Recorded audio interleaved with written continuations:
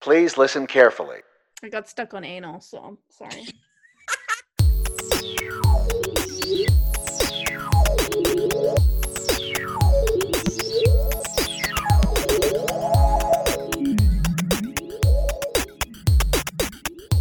What's up, sisters? Thank you for joining us for another episode of Everyone and Their Sister. My name is Christina. I'm Natasha. I'm Stephanie. Today, we are going to be talking all about problematic content. Now, if you have been with us for a long time, since we started back in like October of 2017, our 18. Yeah, I think it was 17. Oh, Lord. We did an episode back then on problematic content that we like and that like we still enjoy, but we want to talk about a little bit more. I believe it's like our 4th episode. It's called Bad Feminists. Oh, yeah. It was a good one. Right? People liked it. But obviously there's a lot more going on lately, and there's just been more and more stuff coming up where I think we've all been grappling with like, what are we watching and how do we feel about it? And so there were a couple of things we wanted to talk about, but really this is also coming up because we just recorded our episode review on 365 Denis or Days, and Steph had a great question that we are going to try to look at and talk about this episode. So my question was, can you like something that you know is problematic? And given that every week during the past 6 months, we're learning something awful about about content that we've liked in the past. And then it's a discovery when we're like, oh, this person is shit. I'm looking at you, J.K. Rowling. So I mean, we've been new though. We knew about that one for a while. Yeah. It was under the covers, but now she like fully went out with a statement and you're like, where's your publicist? How was no one maybe told you to think twice about what you just posted? But she's bankrolling their doubling down on it. Yeah, really truly. And I mean, that's one example. There's been a lot of things that are, you know, we tried to pick a couple of examples to talk about that run the gamut of like, you know, incredibly obviously openly problematic, like at this point maybe even questioning why would you support this at all, to things that maybe are a little bit more nuanced, that have a little bit more questions involved. One example that we've been struggling with a little bit lately has been about Brooklyn Nine-Nine. There's been a lot of stuff in the news about how, or not in the news, but from online articles and things like that, about how Brooklyn Nine-Nine is a form of police propaganda that is almost even more insidious than the more obvious ones like Law and Order or NCIS. Partly even because those Law and Order and NCIS, those are all geared towards a much older audience. Brooklyn Nine-Nine is very like kid-friendly, very family-friendly, and it portrays police in a way that is very different than the way that NCIS and CSI do. And because it's so diverse and because it tackles topics in such an interesting and in like usually pretty good way, how do you grapple the good that Brooklyn Nine-Nine does with the bad that it also does as being a form of like police propaganda? And there isn't necessarily a right or good answer for that. Like, I think we all still love Brooklyn Nine-Nine. We'll all still keep watching it, but definitely with more interest. And what I really appreciate about Brooklyn Nine-Nine, and why we probably won't talk about that one too much in this episode, is that they ended up coming out and saying like,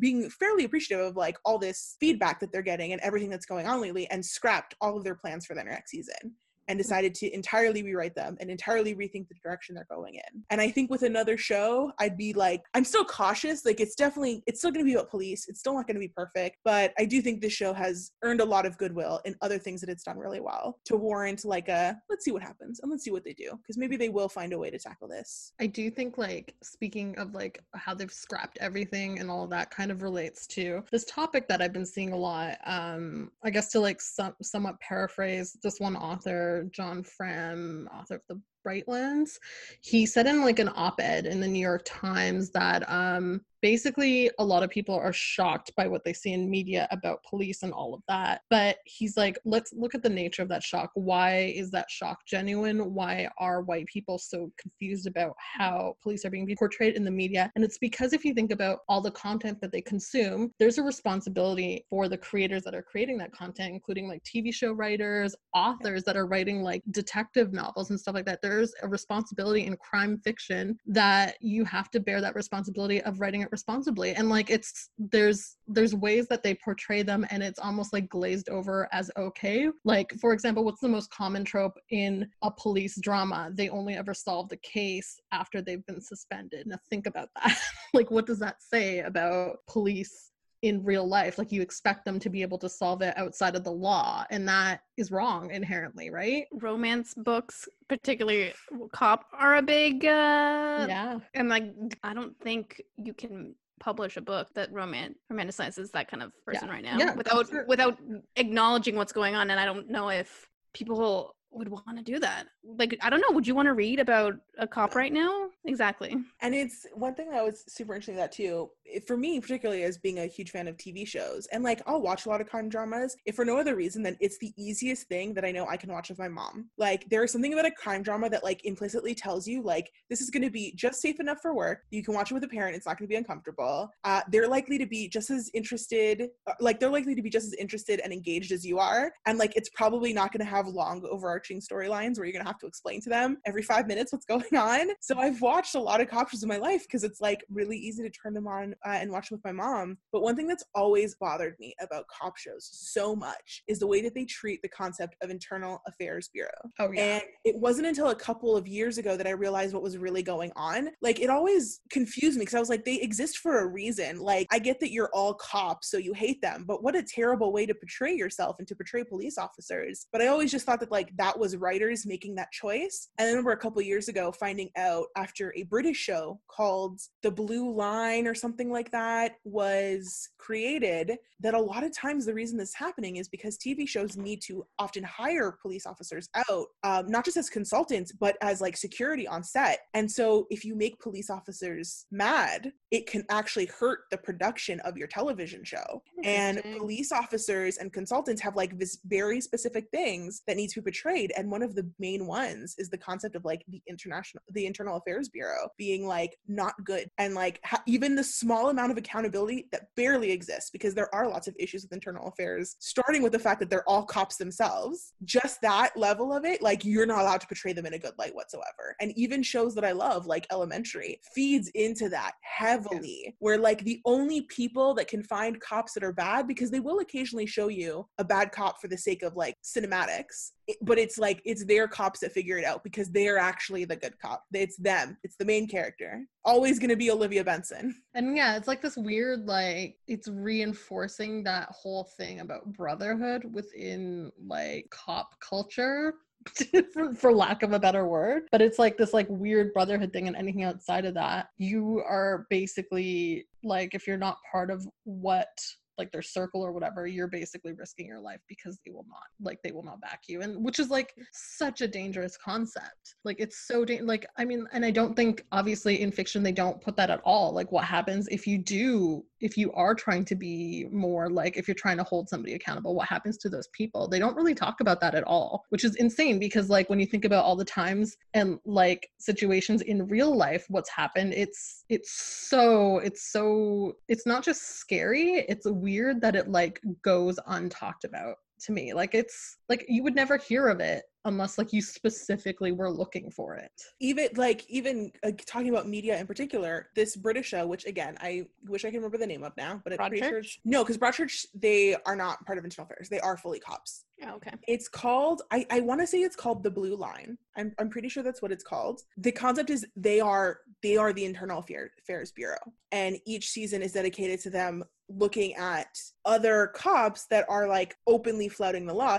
And you see in particular, it's called Line of Duty. So Line of Duty, and you see in particular all the many ways where they are constantly up against the wall of like trying to investigate other cops, and the response cops have to them is bad. But then also this show is still problematic because they're still cops, so it's still the idea of like there are some good ones, you know. But I only found this out because I was interested in that show. I had watched it and I was looking it up, and that's when I found out people were like more things people were talking about, like why cops are portrayed the way they are, how TV productions are reliant on cops, how you can have, you can get union strikes or boycotts against you if you portray cops in a negative way in your content. So while the implicit bias of the writers and the directors and the people making that show are also obvious, there's also like literally an industry built around not being able to show cops in a negative way. So that was all like super fascinating, and it's all the stuff that I've been thinking about with knowing that like I'm probably gonna put away all cop content except for maybe some true crime stuff, because there's a lot of value in like true crime documentaries. Often they prove that cops are not very effective. Like another shout out mystery to Unsolved Mysteries. So that probably not, and not necessarily Brooklyn Nine-Nine, but like I don't know that I can watch another year of even SVU knowing everything. And like I hadn't even caught up. Like I was on like what, season 15 of SVU, and I was like, Jesus. I'm gonna catch up. And now I'm just like, nope, there's no point, because like I cannot do it anymore. Especially because like and I know I'm a huge fan of like the actor that plays Elliot Stabler, but they glorified all his problematic parts of him. Like he was angry all the time. He was violent even. And they never resolved any. There was a point where he should have been fired and he was not. In fact, everybody came and defended him. And I was like, why? I remember how they were about to make a spin-off of this. Yeah, that was... We were yelling about this not that long ago because you were like, I'm gonna watch it. Because I was like, oh, I love him. I like him, but Elliot Stabler needs to stop being glorified right now. Yeah. Olivia Benson is right there. Give her even more love than she already gets. That's true. And you know what? The actress is great outside of SVU as well. She does a lot of work with Mariska Hargitay. Yeah, she does a lot of work with like victims and like foundations like that. But also one thing I thought of too, if you said you're on 15, I think you're like 10 seasons behind. It's on 22 now, so I'm only like 6 seasons behind. Lord. That's not that far. That's not that far off. She must be making bank right now. I mean, we'll see. She's been around for that. I'm feeling there's going to be a shift in these kind of shows. It's going to move from firefighter, police officer, detective, and it's going to shift into doctors and paramedics. That's my guess. Ooh, paramedics. I actually agree. A good one. I actually think we were headed in that direction anyway, because we've definitely like the hospital dramas have gone down and have been away for so long. And the last couple of years, it's just been so much cop. Like even when we were talking about Dark, we were talking about how like that moody small town child murder, we're already getting bored of it. And that's a pretty recent phenomenon of type of show. And like we're already done. So like for sure, it's definitely cop stuff I can see transitioning into true crime naturally based on trends now. Yeah. And then the hospital thing is interesting, and you're right, with everything going on it makes sense that there might be a lot more doctor and nurse and EMT stuff. I feel like that's going to be a thing, and then or it's going to transition into full-time dystopia TV shows. So that was our so you spend enough time on that. That was our sort of view on like all the cop dramas that are going on, and that's just really an intro into the rest of this episode. Because I think this one is like not necessarily a slam dunk, but like what's been going on has been very obvious. There are people who are much smarter than us that have been talking about it, as there are on literally everything we're going to talk about today and that we talk about in every single one of our episodes. But we wanted to talk about a couple of different big sort of problematic things that have either been coming up, content that people are watching, and talk about the content itself and the issues with it. Also the fans and the way that they engage with it, and coming around to our sort of thoughts on the question, can you truly enjoy problematic content? We are, and I'll preface our YouTube segment that we're going to start off with in a second with this. I would not have had anything to say about this conversation literally 2 weeks ago, but Steph shared a random video from the YouTuber Smoky Glow with me, and I have been down a rabbit hole of YouTube drama. I feel like I caught up on everything on YouTube that I had not seen, at least on like the beauty and drama commentary sides of YouTube, that I had not seen in the last 5 years, because I follow like 2 people on YouTube.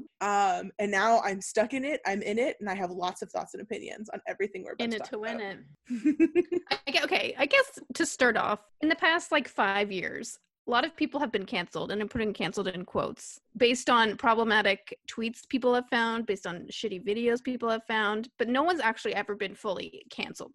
No. For example, last year, Tati, Glam Life Guru on YouTube, posted a video directed at James Charles saying basically she said that he was a predator for younger men. That's it. She took down the video, but we later learned that YouTube told her to take down the video, and James Charles was canceled. Again, quote. And then James Charles, he lost a ton of subscribers. We were like live watching his subscriber count. Like millions and millions and Tati's was obviously going up, and she like probably hit like 9 million. And then later we find out this year was it July or June? I'm going to say June. She puts out basically another video talking about why she posted that video initially. And what it comes down to is that she was manipulated by Jeffree Star and Shane Dawson to put out this video about James Charles. And James Charles is very popular. He's like 18, 19. He's a beauty guru, a male beauty guru. He's a cover girl model. And basically, you find out that Jeffree Star is threatened by him and his success. And I'm going to say poisoned, but that's very dramatic. Poisoned Shane Dawson and Tati about him, telling them lies about him, saying that he was sexually assaulting, or the insinuation was that he was sexually assaulting young boys, and like being very conceited and like taking on these sponsorships that are directly negative to his friends, which is Tati, because she has a vitamin company. And Shane Dawson and Jeffree Star made her do that. And now that they're friends again, all this shit has come out about Shane Dawson and Jeffree Star at the same time. So just like Tati was like the cherry on top of all this other shit that was percolating on the bottom. Jeffree Star has been known to be racist. He says some sketchy shit. Shane Dawson is basically a pedophile or something. I'm not too sure. Maybe Christina knows more. There's a lot of things where, and I think this was a very popular like comedy thing that was going on in the early 2000s for some reason. However, it doesn't like excuse it. It was still wild, and it was still really gross and like just like that, inappropriate. But he has like a lot of these very popular YouTube stars, even when they're in their 30s now, he has a very, very young fan base. And at the time, he would have been in his 20s, and he was making all these really inappropriate jokes about young kids. In particular, like the most famous one is that he was, in the beginning of one of his videos, he was basically pretending to masturbate to a picture of Willow Smith, who at the time was 11, where it's like, this is why, like, of course you have these accusations against you, like, look at what you chose to do. He would also, and this is something that a lot of YouTubers are doing, with his very young fan base, he would like encourage them to post pictures of like grinding and like themselves in like very like oddly sexual situations. So like it is very like it is very pedophilic, and like why are you doing this? Exploiting the fans is like the key to all of this. Because they want to basically they want to be his friend, right? Or they want to be talking to him, so they'll do anything for him. Was he also the one that did blackface? Yes. Okay. With the character named Shanae. Oh no. So that came out. He did he apologized for that before this Tati video came out. I mean, my quotes are being brought up again. Apologize, saying one of the reasons like I was sexually abused, like basically not taking any accountability for what he was doing. And then the video comes out with Tati, and then he films himself live listening to the video and be like, she's a fucking liar, she's a manipulator. What? Basically on a 2-minute like live stream on Instagram Live. Which, what were you thinking? Number one, basically to discredit her. But then weirdly enough, he's more upset about this Tati video than he is about his allegations. Which says a lot. And then Jeffree Star has been silent this whole time. I mean, which is ironic because I did watch D'Angelo Wallace's video on the Jeffree Star drama, and he's like, Jeffree Star just like flip-flops back and forth. 1 second he says one thing, and then the next second he says the other thing, and I'm just like, I'm really surprised that he's so quiet right now. Like, it's because he has all the dirt on people, apparently. Tati said he's like, I'm scared. She got all these security guards for her. She's scared about him because he has all the dirt on not only cosmetic companies but the people in the influencer community. So you'll do anything. He have dirt? That's the question. People are saying that he like manipulates people into saying these problematic things or admitting these things. Well, he's probably recorded them, so it would seem real because he's the kind of guy.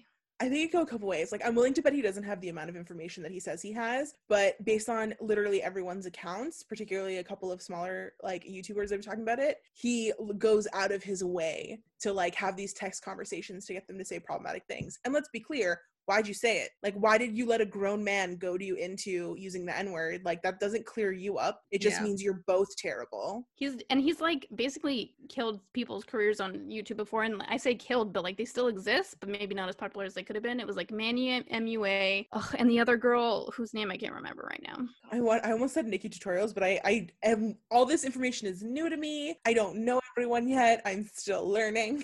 One reason I do think that he's really silent right now, my opinion, is that the last couple of years, and because as much as all this is about Jeffree Star, it's also just as much about Shane Dawson. It's not as much about Tati, but it also needs to be about her too. With Shane Dawson, so all this stuff is coming up about him, but I truly did not know any of this. I was saying this earlier. I just didn't know who Shane Dawson was, and I've never felt older in my life. But I am happy to say that I did not know him, but I'm also like, I can't believe I've just learned all this information now.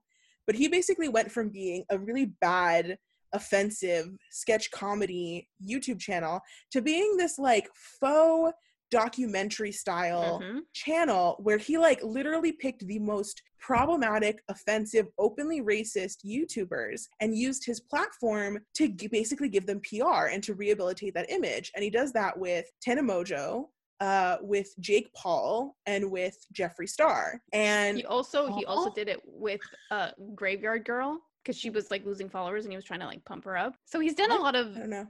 I don't even know who that is. I'm still exactly. learning. She was big when I first dipped in like 2013, 2014. Jake Yeah. Paul? So yeah, the Jake Paul one was a big one. And I think I may have vaguely heard something about this when it was happening. And I think the Jake Paul probably doesn't need to be explained too much, but basically he did some like inside the mind of Jake Paul. He tried to make it seem like he was going to be talking about how Jake Paul was actually a psychopath, but it ended up just being a Jake Paul commercial that really helped his career, because Jake Paul was also in the process of, again in quotes, being canceled. But this boost of like, all you have to do is show someone's side of the story for everyone to suddenly be on their side, because it's easy to say like it's because these people, their audience is children, so these children are just reacting to the information that they have now and taking everything at face value. So when Tati says James Charles is a predator, they're like, yes he is, he's canceled, we're going to unsubscribe. When James Charles comes back a week later and says, listen, this is not true, video with the receipts Yeah, with proving his receipts. yeah, that yeah. he's innocent. And Then what really pisses me off about that specifically is that like she said that Jeffree Star told her to say it and Shane Dawson or whatever. First of all, was there a gun to her head? No. Second of I all, know. it actually benefited her directly, so she can't be blameless in that, because she's coming out and saying that it didn't benefit her. She's like, I lost sales, my company is failing because of this, and she's gonna sue them because of this video she put up. But I'm like, where is the accountability that you put this video out? I thought you're a friend. You could have sent the video to James Charles, had him watched it, and then like done anything else. But you a grown-ass woman, put it out. And I will say, in terms of accountability, I do think that like short term this benefited her. I do think long term it didn't. In what I've been reading, it sounds like prior to this, Tati Westbrook was like a very big name in the community as like very reputable. And like, I think the reason everybody believed this when it happened, not just because it was children, not just because it was like something that was easy for people to believe once they heard it, because of like their own prejudices and biases, but also because it was coming from somebody who up until then had a reputation of being untouchable in terms of like excellence. And there's a lot of very interesting, almost conspiracy style theories that like that is specifically why Shane Dawson and Jeffree Star went to her, was because she would be believed immediately. And so in the long run, this has definitely hurt her. However, does not do herself any favors by not taking accountability. Does not do herself any favors of like, if you genuinely, truly believed that these things were true, that what they were saying about James Charles, and that he was a predator, and that he was, you know, going after I like just want to younger clarify, straight guys. she never said he was a predator. James Charles said he was a predator. She never explicitly said that in her video. Jeffree Star. Jeffree Star did, yeah, that's right. Jeffree Star did it right afterwards. But if she's making all these suggestions about James Charles and like just showing the receipts of like this waiter said that he did this and this person said he did this. Like, she had no like visual proof.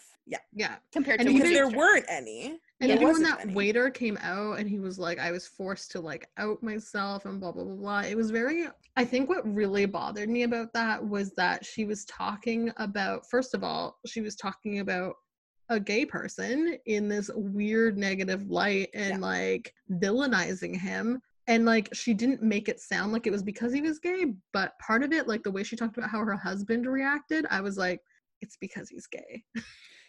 Like, there are biases in everything that's being said. I mean, there's biases in the fact that she became friends with Jeffree Star in the first place, because as a YouTube video that I was watching earlier was talking about from the YouTuber Amanda BB, so Amanda and then the 2 letters B, was saying basically like, she said that she became friends with Jeffree Star knowing he had this really bad history, knowing that he could be openly like racist, because that was very well known at that point, but also like knowing that what he was doing to other people was wrong, but felt like, oh, maybe I can change him. Tati thought that too. Are you talking about? That's what Tati said. And that's what Amanda was basically giving that history in her video. Saying that's what Tati said. And it's that question again of like, as a white woman, like, it's not, why are you forgiving this white man for what he did and becoming his friend? Like, you can't change him. You're just excusing the things that he's done. And it's in not a to say he mutually didn't do, beneficial relationship.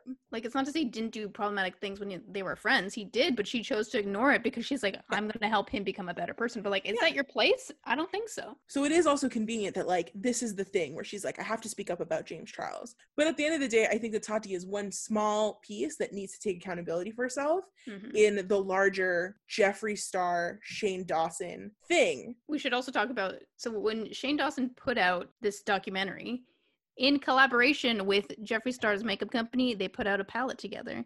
And can you guess how well that palette did? It did incredibly well. So not only does he shit on, so later Shane Dawson shits on the beauty community saying it's like toxic wasteland. When you learn out he was actually the reason why it's probably more toxic than it should have been, but he was making money off of this community. And the fact that people are starting to be like, maybe you're pretty shit, that's when he has a problem with it. Yeah. And it was really interesting because, so he does two documentaries of Jeffree Star. He does the first one, which is the attempt to specifically, that is like the beginning of their relationship or their friendship, whatever you want to call it, where it's to rehabilitate Jeffree Star, because this is around I think it's around the first round that a lot of his old racist comments really start coming up. And there's a lot of great YouTubers that have given a rundown of this. D'Angelo Wallace is just a great one.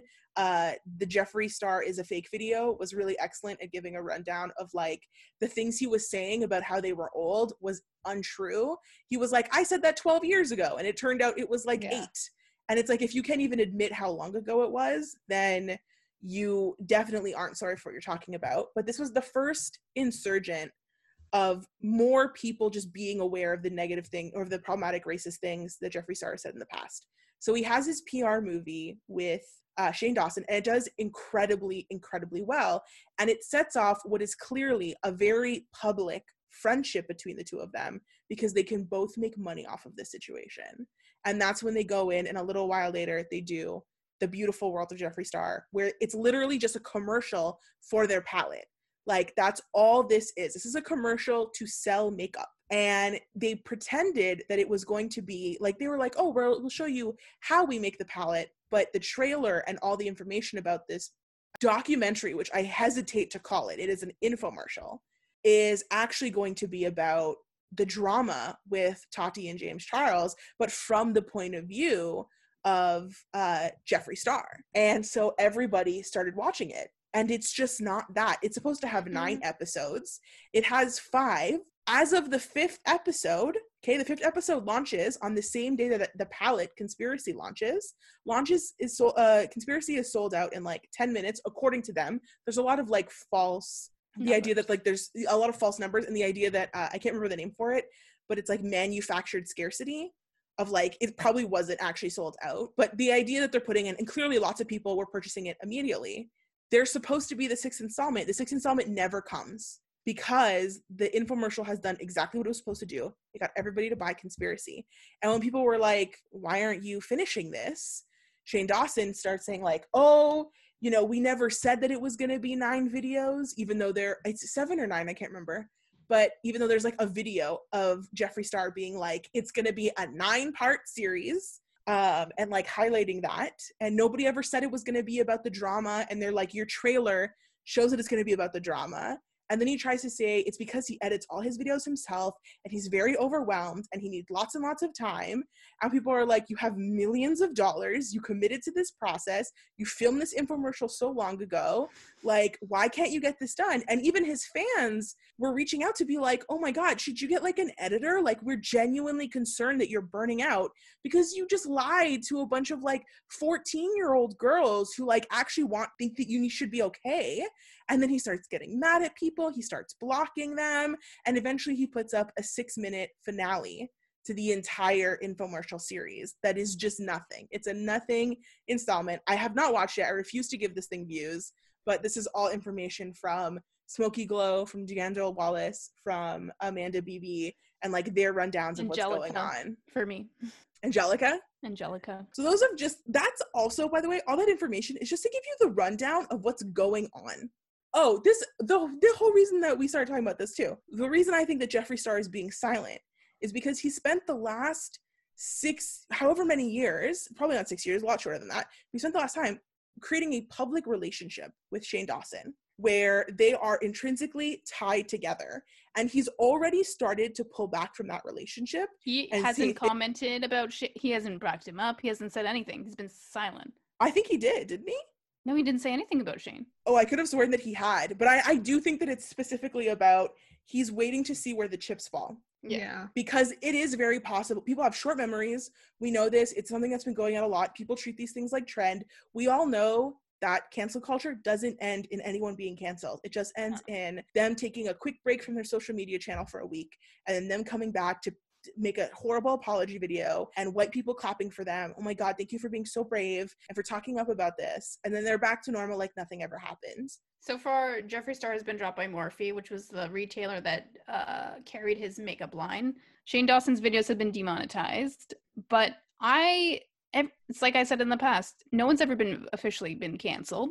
And I don't know how short people's memories are, because the only way to stop someone is to stop watching them. And I don't think, like, given how much we know, I don't think the general public who watches YouTube videos is going to be so into the drama like we are. So I was going to say, but this comes back to like the overarching question of this episode. Can you enjoy content that's problematic? When these people who watch these YouTubers regularly already know all this drama, because I'm assuming they know about people that they actually watch, I guess not how can they enjoy it, but do they not have a more critical eye when they're watching it now? Or they're watching it and they're giving him his views, but they're critically thinking about what he's saying, and then they're going on Reddit. Or are they part of, or like, are they part of this fan culture where they're supporting somebody that is so problematic to the point where they're going back on probably what is their own ethics and morals just to support this one person? And where's that loyalty coming from? What has that man done for you? Nothing. Yes. You've just given him your money. Yes. And I think that's so important for like this YouTube piece that we're talking about, because yes, there are teams behind some of these people because they're so large, but this isn't a show. You know, this isn't a team of people. This is not a series of actors and a problematic director. This is one person. When you support the Jeffree Star YouTube channel, you are directly supporting Jeffree Star. Like, you are there for him. I mean, so you watch those videos where he's flaunting his lifestyle, but your money paid for that lifestyle. So how can you, when it comes to something like this, something like YouTube and social media, how can you continue to essentially stan a person who is this problematic, who, they apologized? No, they didn't. And it's one thing if it's just young people. I almost don't believe it's even the child audience that is causing this problem, because a lot of Gen Z and the next generation seems to be pretty critical and seems to have a critical eye. I do think that, like, while they've grown up with YouTube in their lives daily, there is a really huge chunk of that audience that, because they view it in a more cynical way than the adults do.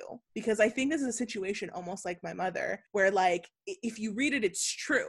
You believe it. So when Jeffree Star, even though my mother's not a fan, but when other women in her age range sit down and watch a Jeffree Star video and he talks about how, he's sorry, but it's just that they said homophobic things to me, so I felt like I had to say racist things back, but I don't have racism in my heart. They just hear it and they believe it. And then when other people say, like, no, that wasn't okay, that wasn't an apology, that they don't believe, that they refuse to consider, that just doesn't exist. It's weird to me that they'd implicitly believe somebody who has done the offending rather than the person that has been offended. Like, that to me is like unsupportive of, it's not like it's unsupportive of everyone, it's more like you are not creating a safe space for everyone, and that is the biggest problem to me in what you support. And isn't this a core issue with almost all media, and even in real life? Why are people always so willing to believe the person who's done the wrong thing over the person who's like, no, but I'm hurt, like, I'm offended, what you did hurt me, or it had real specific negative consequences on my life? For a short time, people thought that James Charles genuinely was a predator after Jeffree Star went out and said that, after Tati's video. Like, and he was like 18, 19. Yeah, this is a 40-year-old man and a grown adult woman that did that to a 19-year-old.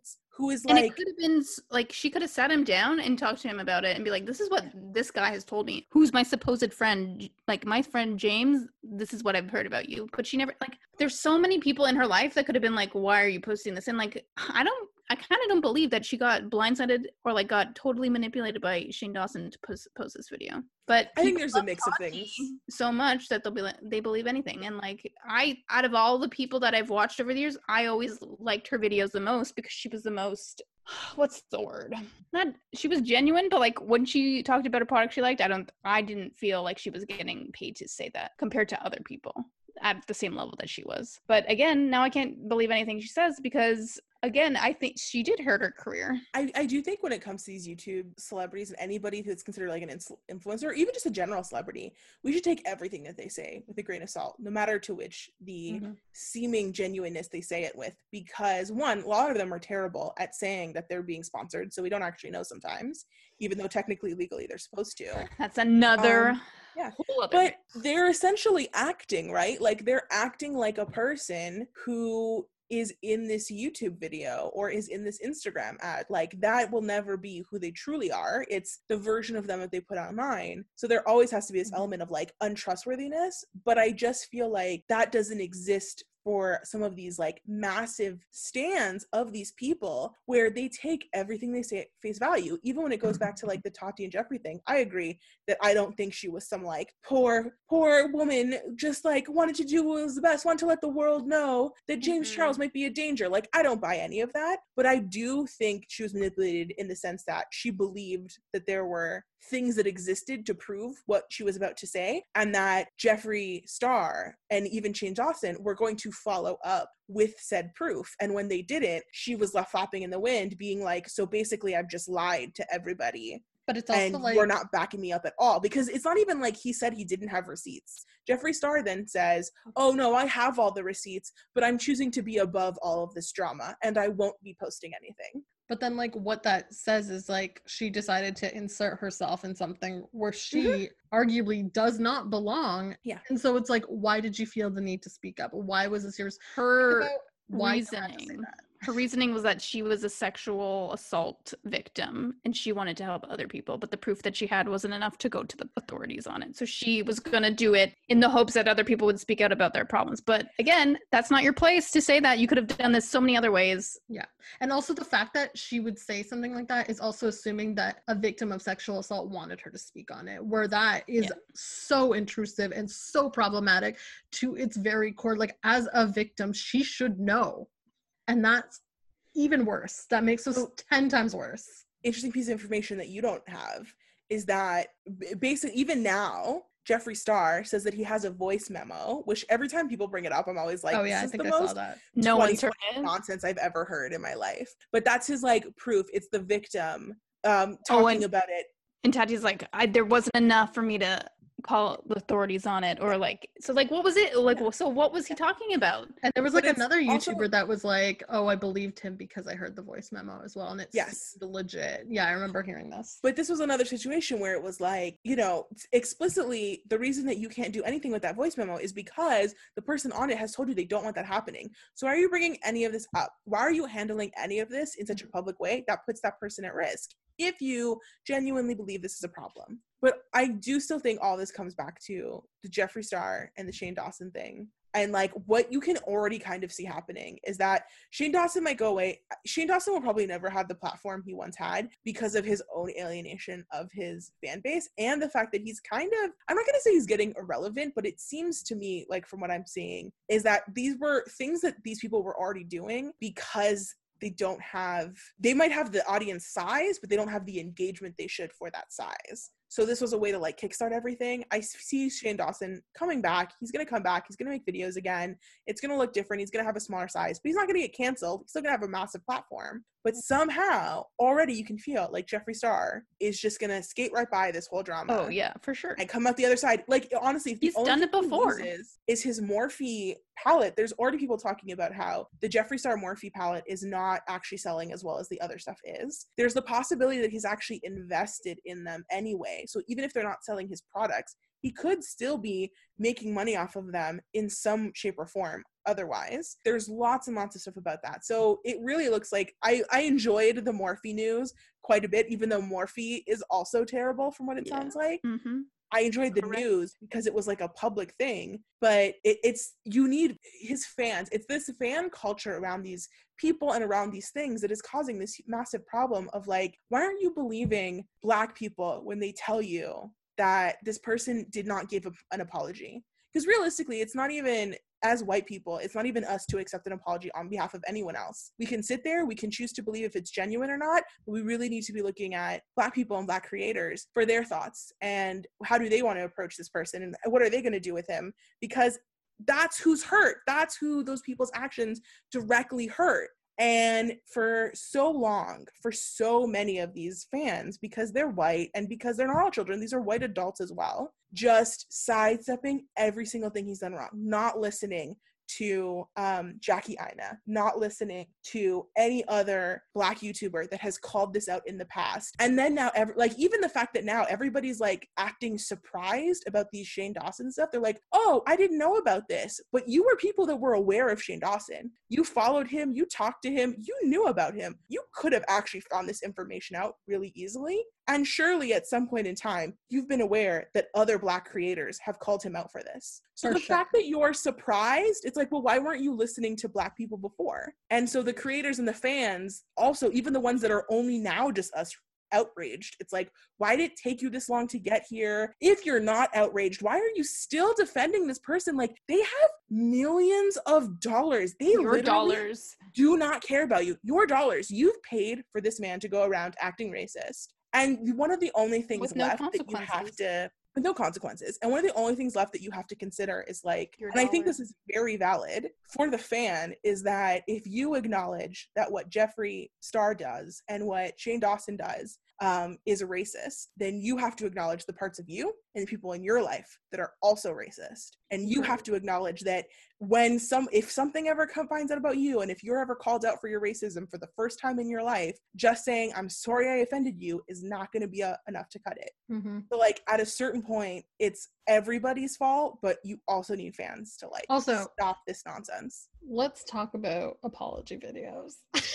Just a brief little thing, because I fucking hate them. Much like every apology, the worst thing you can ever say or apologize for is how somebody is feeling. I think that I've established this before. I hate that comment because it implies that what they're feeling is the problem and not you. And so when people put out this apology where they're like, I'm sorry you took it that way. I'm sorry that that was not my intention. I'm sorry that this happened. I believe even Jenna Marbles does this in her video, which as much as like I do respect her for being like, I'm just gonna leave YouTube, and I'm like, that's great, just don't come back, that's fine. Like, it's fine. But it's just like the way she worded things, it was still problematic to me. And I was like, and that's where I'm just like, they don't see, even in their apologies, how they're not truly apologizing the way that it should be done. Like when you mean it, you literally, and like, I mean, like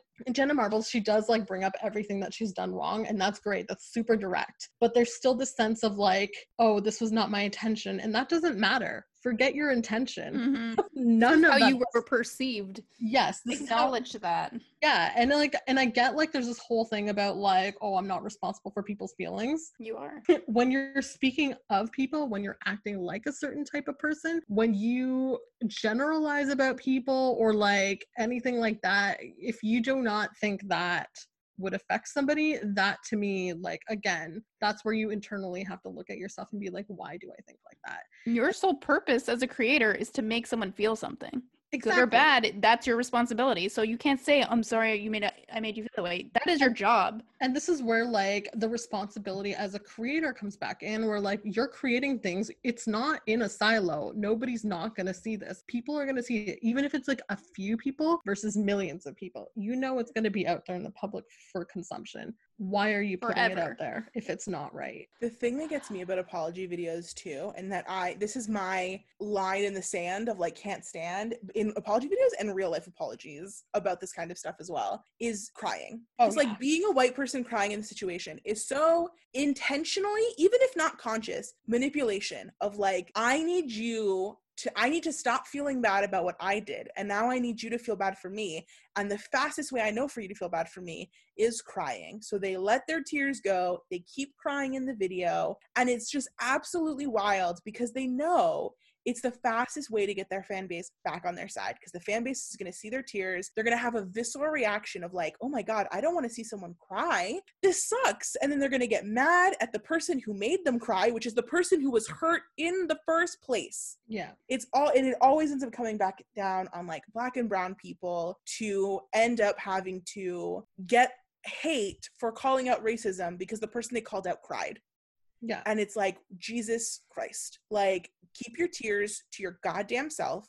No one needs to see them. If you were genuinely sorry and this still made you so upset that you would cry, you do that in your own time. You don't do that in front of the person that you're supposed to be listening to and apologizing to. Yeah, like nobody's like, don't feel emotions. Feel them on your own private time. We don't need you to like use your tears to tone police everybody that's calling you out. Like that. The original horrible apology video is by Laura Lee, who should have been lightly canceled, but I go look at her subscriber account and it's at 4 million. So again, people need to be critical of what they're watching. You may shit on me for going on a Reddit and looking up all this shit, Angry Gossiper, hello, and looking up people's history, but like that's how I find out all this shit that I would have missed it because I wasn't following them 5 years ago. So don't shit on me anymore. You need to do the work to make sure the hard-earned money that you are spending on their products and their recommendations is worth it. Okay? That's my final stance. Did we shit on you? No. Probably. I definitely shit on you for Lainey Gossip all the time. No. But like, Lainey Gossip, yes. Yeah, but like jokingly. I mean, this is my hobby, we'll say. I like to know everything about everything. And we appreciate it. But like that's how I can be like, I can't follow that person. They're this X, Y, and Z. One last thing to talk about, to like tie it back to like, can you truly enjoy problematic stuff? One other comment I want to make from the YouTuber Amanda BB, and one video she has particularly about cancel culture, and I really appreciate what she was talking about, because the last little while I've been struggling with the way people talk about cancel culture. I know that a lot of people have decided like, it's not cancel culture is bad. I believe in holding people accountable culture, and like I understand where that's coming from, because the core of this all is supposed to be about holding people accountable for what they're doing, and if they don't take that accountability, they don't get your money, they don't get your views, they don't get your promotion until they actually do that. And the fact is, most of these people aren't taking accountability, and yet they're still getting money, they're still getting views. Nothing about what they're doing is changing their outreach literally at all, but they're freaking out about cancel culture so much, and they're so like, it's cancel culture now. Everything that you say negative about them is saying that it's cancel culture going crazy. And I really appreciated what she had to say in her video, which was basically like, at a certain point, the amount of hoops that you jump through to denounce cancel culture is racism, is a form of racism where you are specifically spending more time on the conversation that it's not that we're trying to cancel them, we don't want to get rid of their livelihood, we don't want to do all of that, we want them to still exist even though they were super racist, we just want them to say they're sorry that they were racist. And it's like, no, you know what? You can't just say you're sorry you're racist and then go about your life. I, at this point, fully believe in cancel culture. If you're going to be racist and you're not going to take the active steps you need to fix the harmfulness that you've caused to a community with your racist actions, if you're not going to denounce it, if you're not going to use your platform to raise up other voices instead of your own, and if you're not going to be willing to lose a lot of people and a lot of money when that happens, because you built your empire on the backs of those people, then guess what? You canceled. Like, that's your life. Mm-hmm. It's a tough world. Like, consequences of act. You put that shit out into the universe, maybe you need to think about. Okay, so like to flow into the next thing, obviously I've been spending a lot of time on Twitter lately. Who doesn't? And so honestly? like literally all I do is I have my work stuff up and then Twitter is open in another window, and I have to keep refreshing because first of all, there's a lot going on Twitter all the time, and because of cancel culture specifically, and I'm getting in a lot of Twitter arguments, which is fine. I will stand my ground when I'm correct about things. And so I got into an argument recently with somebody specifically about J.K. Rowling. And I think we all know, if like you don't already know, J.K. Rowling, I think about a year and a half ago, posted something on Twitter about how trans women are not women. Specifically, she was like, trans people are people, but she was talking more about how trans women don't deserve the same protections as regular women.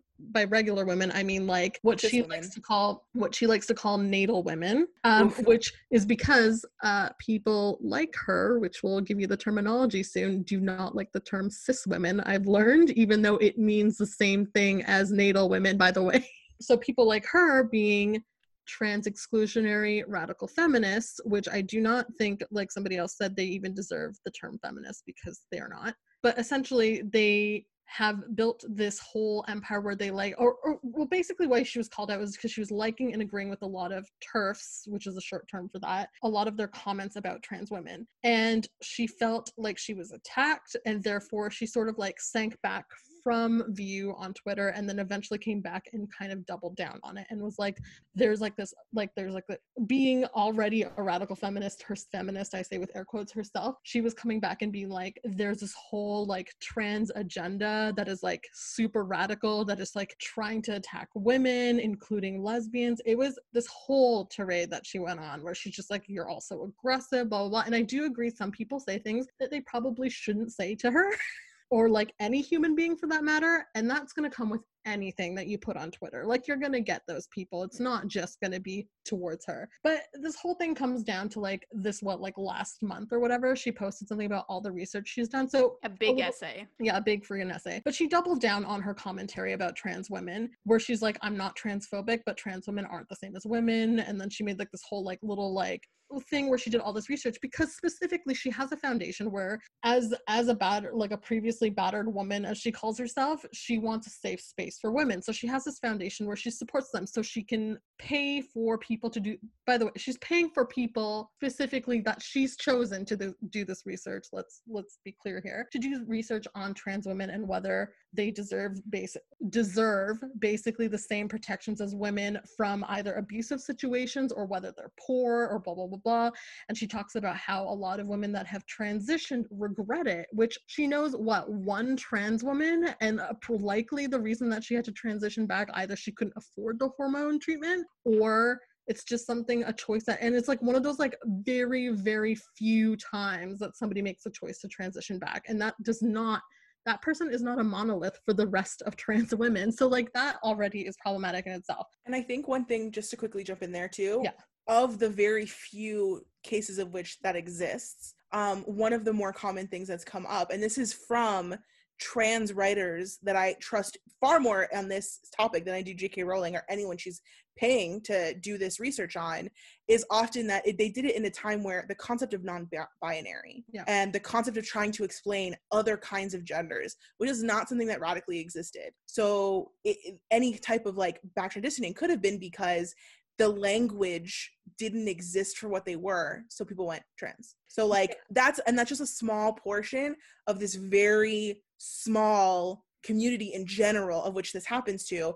All of this does not address the fact that however many percent, over 95 I'm sure, that transition are not just happy, but are happy for the first time in their lives because of this. Mm-hmm.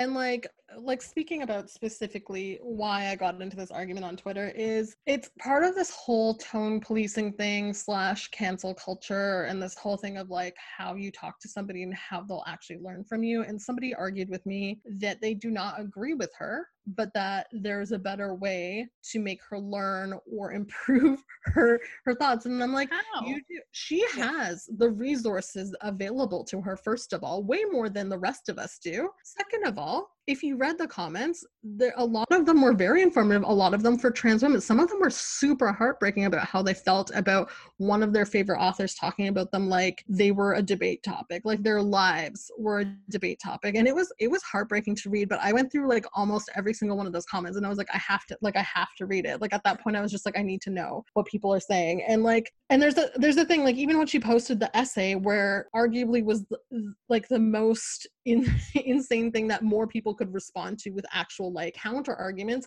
she turned off the comments on that. So not only was she saying, hey, this is exactly what I believe, she's also saying, I am not welcoming any of your actual thoughts and opinions, even from people that this involves. This whole topic is not about her or her life. She thinks, like, as a woman, that she is allowed to say something about trans women, but that is not her experience. So that she cannot say, like, she is a woman, yes, but ironically, let's go into why some of her content might be problematic for women even.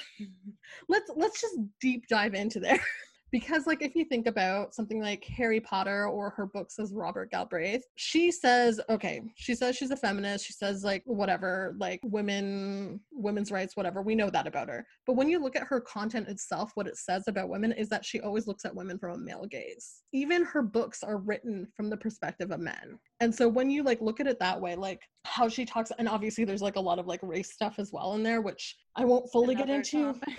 Yeah. It's a totally other topic, but it is, like, if you're keeping in mind, like, the intersectionality of that, it is a huge part of it. Like, if you think about, like, how she sees Cho Chang, first of all, you might as well have called her fucking Ling Ling at that point. Like, her name is so offensive. And second of all, what is this woman or this girl's personality at all other than how she's viewed by men? She's only seen as somebody that dates men, and that's it. There's no other personality. Even, like, arguably her most like important female character, Hermione Granger, is only really there to support the men in the story. Like, that's all she's a great, strong character, but even by the end, she's not even credited with being that strong. She's the support for Harry. She's the support for Ron. When you think about Robert Galbraith, those books are so offensive to women. Like, I do not understand how she's allowed to call herself a feminist if you read them. Like, just the way the main character, I can't even remember his name, the inspector or whatever. First of all, glorifying police again. Let's touch on that a little bit. Already problematic, but also the way he talks about this woman who he's not with, but she works under him and he's in a position of power. So disgusting. Like, it is actually so problematic. And, like, people are like, oh, her content's not, like, I can enjoy her content even though she's problematic. I'm like, but if you think about how she is spoken in media, how she's spoken openly and doubled down on it, and then you look back at her content now, you can no longer give her the benefit of the doubt. Her content is all problematic. Every single part of it. And, like, if we do talk about race, we can talk about how she's added on Native American wizards and called them magical, and basically reducing and trivializing their beliefs, their customs, their traditions. We can talk about how, like, the only Black character in her stories isn't even called Black, first of all. In, like, the UK editions, I believe it's only in the US editions that Dean Thomas is called Black. There's nothing to indicate, like, that he is otherwise. And when she, like, doubles down that Hermione is Black, like, that is more of, like, it's almost written in, like, a colorblind view, like a point of view, which is already, as we know, the most problematic thing you can do about race, because, like, it essentially says you do not see their experience as people of color. And so it's, yeah, like, everything, you guys know how I feel about this, everything. What are your thoughts? Well, I mean, that was, like, Daniel Radcliffe put out a statement being like, basically, he's like, don't, how do I even say it? He wasn't defending J.K. Rowling. He's saying what she said is wrong, which was, I think he needed to say that. And he's like, I don't think what she said should ruin your, like, childhood experience of, like, enjoying these books, but, like, I think going forward you need to realize that her beliefs aren't correct, and you need to know that. And I get how that's important for someone like him, who has definitely spent his whole life going to conventions with kids that were like, Harry Potter saved my life, because she wrote something that has that effect for people. It wasn't just like, oh, it's a popular book series. It was the kind of book series that a lot of kids who were abused or neglected, many of whom would have also been women and trans and people of color, because of how often those experiences are in those communities. You know, he would have spent a whole lifetime at conventions with people telling him how those books saved their life. She also would have been dealt with that and chose to completely ignore what that meant and how her words would have such a negative impact on those communities. Because, like, again, can't even imagine, like, I'm already so hurt with how much Harry Potter was a part of my childhood. And I'm not even someone that would say it saved my life. It was just a big part of who I was and the things that I did as a kid. Yeah. Let alone being someone where, like, literally you felt seen for the first time. You felt, you know, heard for the first time, and then it came from somebody who is doing everything she can now to silence you. But it's like, why out of everything she thinks she has the right to make a statement on this, like, where did this, does her money make her entitled? Like, I don't understand why this is the hill she wants to die on, because she's surrounded by many publicists, I'm sure, her editor, her agent, her, I don't know how many other freaking people have. And I understand that she pays their bills, but like, that money is going to go away. I hope. Hello, universe, listen to me. That money is going to go away when no one's buying her shit. But she, either they're telling her and she's not listening, or she's going full force. In the end, they know that this is not going to even be a dent. You should see the kind of commentary I got based on her new book, by the way, that's coming out. I'm not even going to say the name. Fuck it. She has a new book coming out? She has a new children's book coming out. I'm gonna go see. I'm gonna go see how much. We're not even going to touch on the Woody Allen thing, whatever. Which, by the way, that book is still being published. Of course. But like her new children's book through Hachette, like the commentary on just that thread alone in response to anybody that's criticizing her is insanity. Like, it is just like white people coming out of the fucking woodworks that nobody asked for your opinion, first of all. Second of all, like the fact that they haven't said anything about the controversy, the fact that Hachette hasn't done anything, hasn't realized that like perhaps talking about the book during this controversial time is probably not the right time to do it. Like they know, despite all the controversy, nothing is going to affect the sales of this book. And it feels almost similar to like a trend I feel like we've been seeing a lot lately, where to be fair, I don't actually think that this is intentional. I think that this is what she believes. She chose the time to say it because she had no awareness of how this was the worst time ever to talk about this. Like, people are worried about a lot of shit right now. And there was a conversation, like, not that the conversation about how important the trans experience isn't something that needs to be happening all the time, but like, we were knee deep in everything going on with the George Floyd protests and the Black Lives Matter movement. And in the middle, it was like, oh, she's Pride Month, by the way. Pride Month. Yeah, she's also gonna throw in this fucking bullshit. So like, the timing was wild, but it does feel like there's been a trend lately of these celebrities purposely being wild and out of their mind and saying these super problematic things at the same time something is launching. Yeah. And the Lana Del Rey one is a great example of that insane or that wild note that she wrote, calling out, basically suggesting that she led the way for Beyonce and Nicki Minaj and Doja Cat and all of these women to be who they are, when meanwhile, many of those women have been in music far longer than you have. So I don't know how you think time works. Do any of them know who she is my question. Like, girl, in terms of your relevance here, take a back seat. So like, that was all wild stuff, but it's very convenient that would line, like, she did that, and the very first time that she announced her new album coming out was in that very problematic note. And it's also convenient, whether intentional or not, that J.K. Rowling and her team would then also use this time to drum up a lot of controversy when she's got a new book coming out. And like, all of these things are at the exploitation of the feelings and the public safety of these trans women.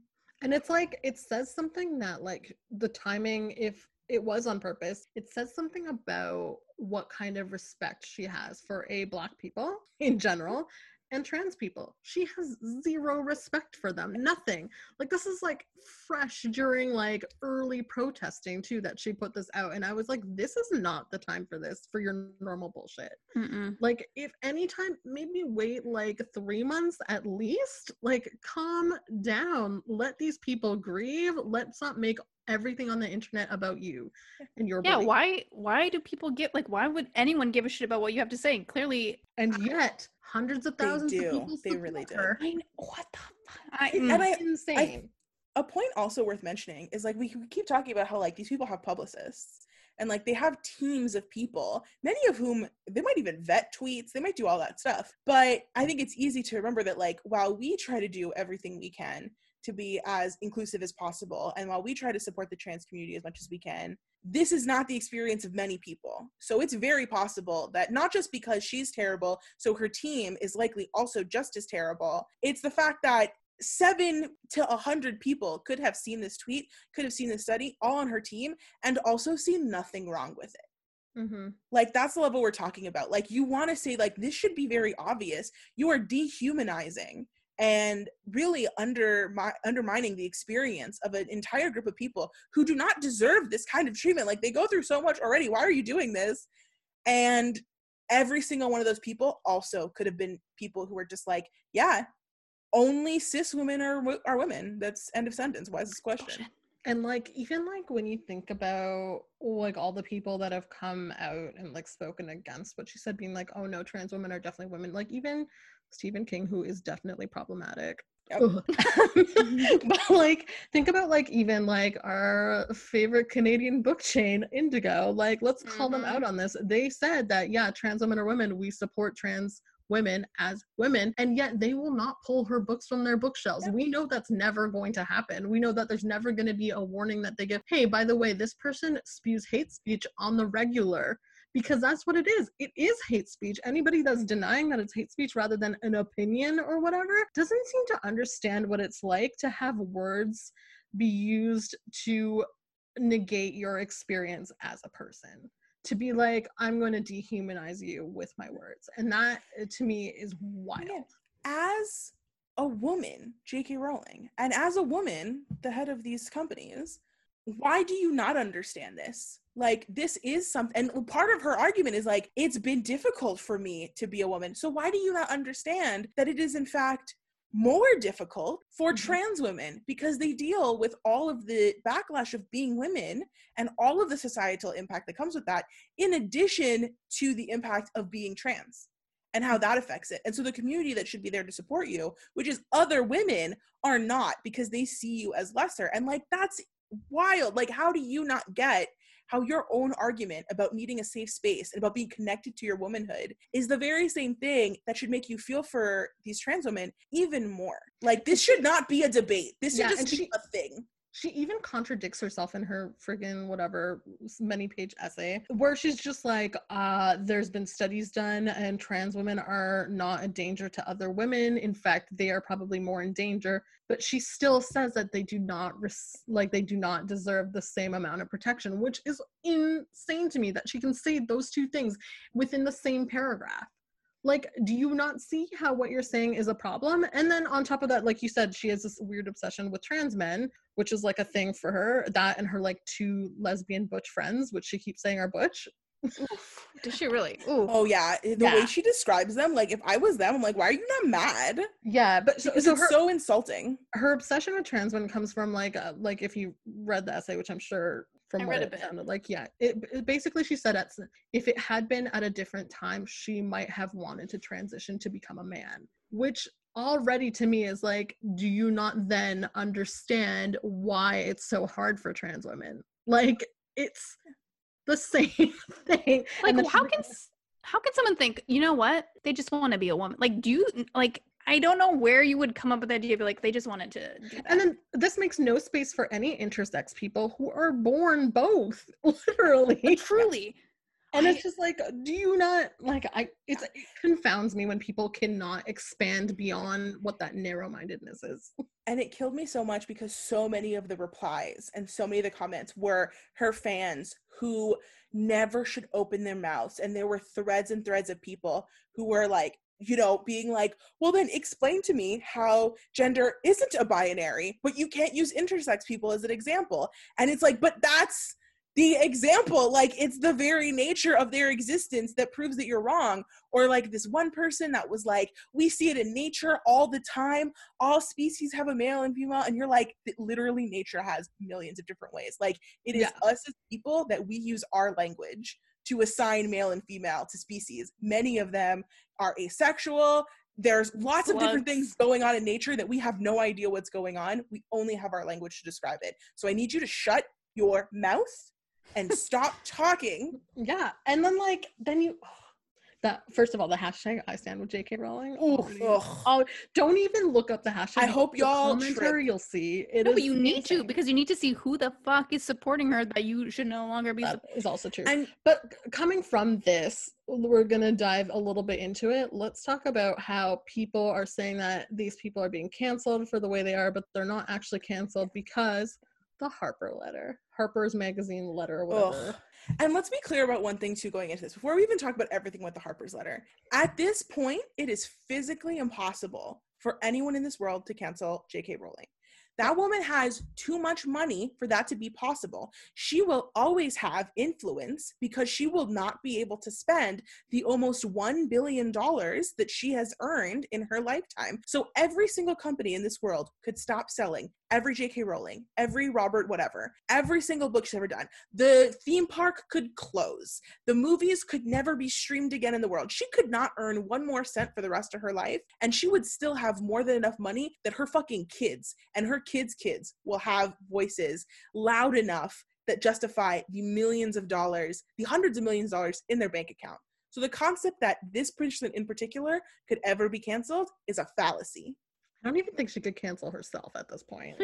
Like she would have to give away every single dollar that she had. And like at that point, the very fact that you were able to do that will continue to have you a voice. Like the voice of J.K. Rowling is just not going anywhere. Where's her daughter in this? Her daughter is our age. And I'm like, you're telling me your daughter is like, go ahead, mom. What you're saying is completely wrong. Like your job as a writer is to be empathetic towards other people. How have you missed the main hallmark of what you do it for a living? I don't understand. Then this rolls neatly well into the insanity that is the wildness that is the Harper's letter. How do we start with this letter? Okay. I can. Okay, so basically, I've been talking about this letter for probably the last week because for some reason, as soon as Harper's Magazine on their Twitter posted it, it's popped up right in my feed as something I might want to read, and probably because of the J.K. Rowling thing, because the first thing they highlighted was J.K. Rowling was one of the 153 people that signed it. And I was like, what is this about? Let me just take a little clickaroo. And I clicked on it. A very, very short, vague letter. And by vague, I mean somewhat vague, but it's clearly making some making specific references, but still being a little bit vague about which references. Sorry, one thing about that, the only reason it's vague is because they purposely did not use names and specific situations, because if they wrote out the specific situations, you would see how everything they're talking about is meaningless. So it behooved them to remove that, because then it doesn't sound like, oh my God, J.K. Rowling with her hundreds of millions of dollars and her hundreds of millions of followers has 4 people yelling at her that she's wrong and has a fucking army of minions attacking every single trans person in her comment section. That would make them look bad. So instead, it's like, this author spoke their mind and now people are saying that they were wrong. And is it comfortable for us to be doing that? So like this whole letter is essentially like a letter about how cancel culture threatens intellectual freedom of speech, if I could summarize it, which is ironic in and of itself, because the 153 people on this letter, and by the way, I looked up every single one of them, even the ones that are not on Twitter, have enough of a following to counter anybody that tries to cancel them. Anybody. They have enough people following them and support them that this letter was not even necessary. Like, it absolutely was the most disrespectful thing I have ever seen grace Twitter ever. And this is including like YA book drama. Like, it is the absolute worst thing I've ever seen. And it makes like, it's a very short letter about like whatever freedom thing, blah, blah, blah, blah, freedom of speech is threatened when you can't, and like there's like a mix, and they've done like the right mix of conservative versus like liberal people on there, because of course everything comes down to politics rather than like your right as a human being. And then they've also got like maybe 3 Black people on there and 1 trans woman who has, by the way, gone back on signing that letter, saying that she did not know who else had signed that letter. So they specifically showed her a specific group of people so that she would sign it because it was vague enough. But the vague examples in this letter refer to very specific many specific situations that are similar, where they rightfully should have been canceled for those things. So there's like, and it basically is like this whole like counter argument to them. Like, it's this stupid, it like negates anything they're talking about. Like, for example, there's one example where they talk about how an editor, vaguely they say an editor was fired. But was forced to retire. But what they're referring to is James Bennett, an editor for the New York Times, posted an op-ed, or allowed an op-ed to be posted by a very well-known conservative called Tom Cotton, which basically promotes and like encourages militarization and violence against peaceful protesters. And the reason he was forced to like quit was because he didn't even read the op-ed before he let it get posted. He didn't do his job as an editor. What the fuck is this? And it's also worth mentioning, in those situations, the editors who were fired that are being referred to, there was also like staff upheaval where like the staff walked out. And they wanted that. So you're basically saying, like, how dare we cancel people for creating a hostile work environment for their employees? Yeah, so what they're basically saying is, why don't we give these people a second chance rather than just hire somebody that's unproblematic from the get-go? Like, this is what it says to me. What was that tweet? I think it was from because Bon Appetit fits in here very well. I think it was from Hunzi that was like, it was a tweet that was basically like the inner thoughts of Condé Nast, where it was like, why don't we just teach people, give people anti-racist training instead of just hiring people who are anti-racist from the beginning? Yeah. And like, that's what this all is. Like, you could just hire, like, these people could lose their jobs and you could hire people of color instead. You could hire trans people instead, and maybe they'd actually start putting out good content, some of which your platforms have not had in years.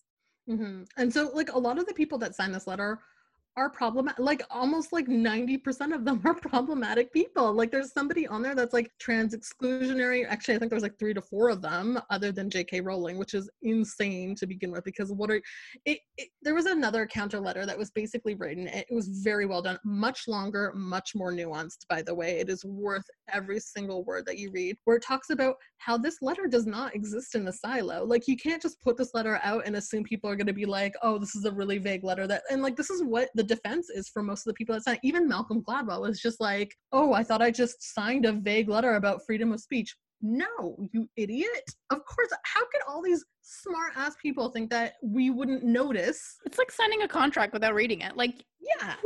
No. You're grown-ass adults. But these people know. They 100%. Whose idea? Do we know whose idea this It was, I think, person? the editor of the New York Times. I believe he's the one that penned it, and then he got other people to sign it. But he cleverly, not so cleverly, like, for some people that they wanted for, like, the diversity quota, I guess, that they were trying to reach on this thing, definitely hid some of the names on that letter, or, like, had those people sign last, whatever, like J.K. Rowling or Margaret Atwood's on there. Malcolm Gladwell, who we've recently learned is so problematic and probably the worst person on that list, I did not realize. You can't trust men. Yeah, it's true. Be clear about that. At no point should anyone ever be surprised when a man is disappointing. And like, or a white person. There's so many people on that list that I was just like, why would you? There's even this activist who I followed because she's one of the co-founders of Ex-Muslims of North America. So like I was already part of that group because somebody recruited me into it, and it's a very like private, exclusive, whatever. I hate everything that you just said. Just FYI, that's going in the episode, as will be this part. That's fine. I let you know that everything about that string of words was horrible. It's private and exclusive to protect people's identities because they're threatened by violence and like honor killings, basically, is what happens to some of these people, because some of them actually still live in the countries that they're from. All right, well, the way that you started describing that was a little bit different. But anyway, so like it's a very like private, like exclusive group because they have to vet a lot of the people that are in there, because there have been like threats of people like outing other people to like their community. Anyway, so this woman that's like a co-founder of it, I found that she had signed it too, and she was like defending the whole thing, and I'm sitting here, I'm like, you're sitting here as a co-founder of not a company, like a not-for-profit that's supposed to be protecting the same people that this letter is against, essentially. Like it's insane that they're like, oh, this is about freedom of speech, and yet you are denied. It's only, the letter basically says it's freedom of speech, but only for us. It's freedom of speech, but only if you matter. And what they're saying is the rest of you do not matter, but we do. And what's interesting about that with people who we perceive to be unproblematic or arguably have like dedicated parts of their lives to doing what this isn't. And that's where I think the concept of, again, like cancel culture comes in. And one thing that is very obvious to notice is that when this stuff comes up, and it's often very left thinking, and it's often very much in support of disenfranchised and minority groups, there's always a backlash against it. And it's somehow always around the concept of language. And I think that's because a lot of people who are in the group that care about these things, that care about being inclusive, also care about language in a way that other people who don't care about these things don't. So we're all distracted and we're all having a conversation about, guys, it's not cancel culture. Cancel culture was the wrong thing to call. Let's not call it that. It's accountability culture. It's take count. And like, we're so busy having that conversation and that debate that the thing that we're not having and the thing that we're letting bypass is the actual canceling and the actual holding people accountable of like, you know, it's probably very easy to get somebody who shouldn't be against this letter to be in it if you just frame it in the right way of, but don't you not support cancel culture because you don't want these people to face, because again, there's a couple of people always that send death threats and that send heinous things, especially if the people that are speaking out in the first place are women or are people of color who can also have very problematic opinions that also are deserving of being canceled. So like it becomes very easy, and I find that always ends up happening when you're on the side of a cancel culture or something like that.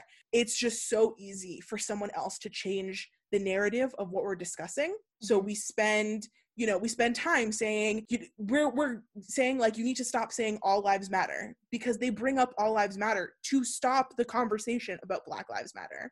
Yeah. And it just hits a certain point where it's like, when do we just stop talking about it altogether? And we just, every time you say all lives matter, shut up, don't talk. Yeah. We're not getting into this argument. If you really thought all lives matter, then you would be worrying more about the lives that are actively being destroyed. Yeah. If you really believed freedom of speech mattered, you would actively be trying to look into why people feel like you are silencing them or you are discussing them in a way that is hateful. And like, this does not, by the way, this does not exclude non-white people, because there are a lot of brown people on that list and I feel responsible partially. I shouldn't, because they're not like me, but like it's this whole thing, like even with like brown people, they're still problematic because when you benefit from like white supremacy or when you benefit from a patriarchal society, like you're not going to actively try to like counter it if you're benefiting from it, right? So like it's non-white people as well, by the way. And I also say too, like I bring up the conversation of language, but like I'm also equally guilty of this. Like I'm just as willing to sit here and have this conversation and think about the use of the word TERF and like internally debate it and spend time looking it up, because you know, there is the conversation of, should we not call them feminists because arguably by the tenets of feminism, you excluding women is being not feminist? Or as feminists who are cis, do we have to acknowledge that this is feminism and we need to come fucking collect our people and say, you know what, this is a type of feminism that is wrong and incorrect. And this is a problem that is in our community, the same way that many feminist communities are guilty of only white feminism. Mm-hmm. And it's always just so frustrating, because what it always ends up coming down to is like the people that you're getting in the way of are people who always lift you up while they try to lift themselves up. Like any benefit for trans women that helps them, that changes the concept of how people think about gender, that challenges a gender binary, everything that helps a trans woman helps us as cis women. Everything that helps Black women also help us as white women. But it's so easy to act like it doesn't. And it's so easy to forget that it does. And then when we go to do stuff, the people that we have are J.K. Rowling lifting up only white women and literally no one else. Yeah. And it's like, it's wild, because if you just got out of the way of women who are actually doing the work and who are smarter than you and who know what they're doing and who, despite everything, who should not be bringing you with them at this point, who do not need to carry the weight of your legacy on their back, do so. And also, I believe this is also on Twitter, it was either somebody prominent or it was J.K. Rowling that said, I paved the way for female writers. That is untrue. Did she say that? Yeah, she did. True. J.K. Rowling, remember how we are all referring to you as J.K. and not Joanne because you specifically used your initials so people thought you were a man? Your other pen name is Robert? So what the fuck are you talking about? She did not pave the way for female writers. Let's think about Octavia Butler, for example, who paved the way for sci-fi fantasy. Like, that is the ultimate. There's so many other people, so many better female writers out there. Going back, your genre is created by Mary Shelley, not you. Exactly. And just like, there's so many. And again, it's such a frustrating sentence, particularly because like, and this always comes back to it because you know I love me some N.K. Jemisin.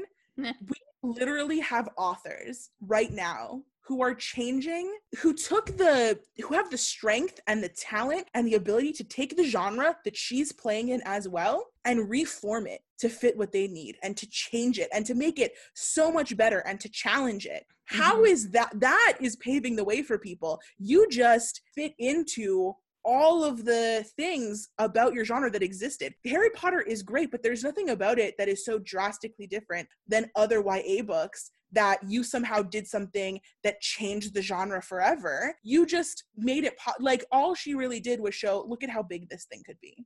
And that was really it. She really just took parts that already existed in fiction and just like reapplied them to hers. Let's be honest here.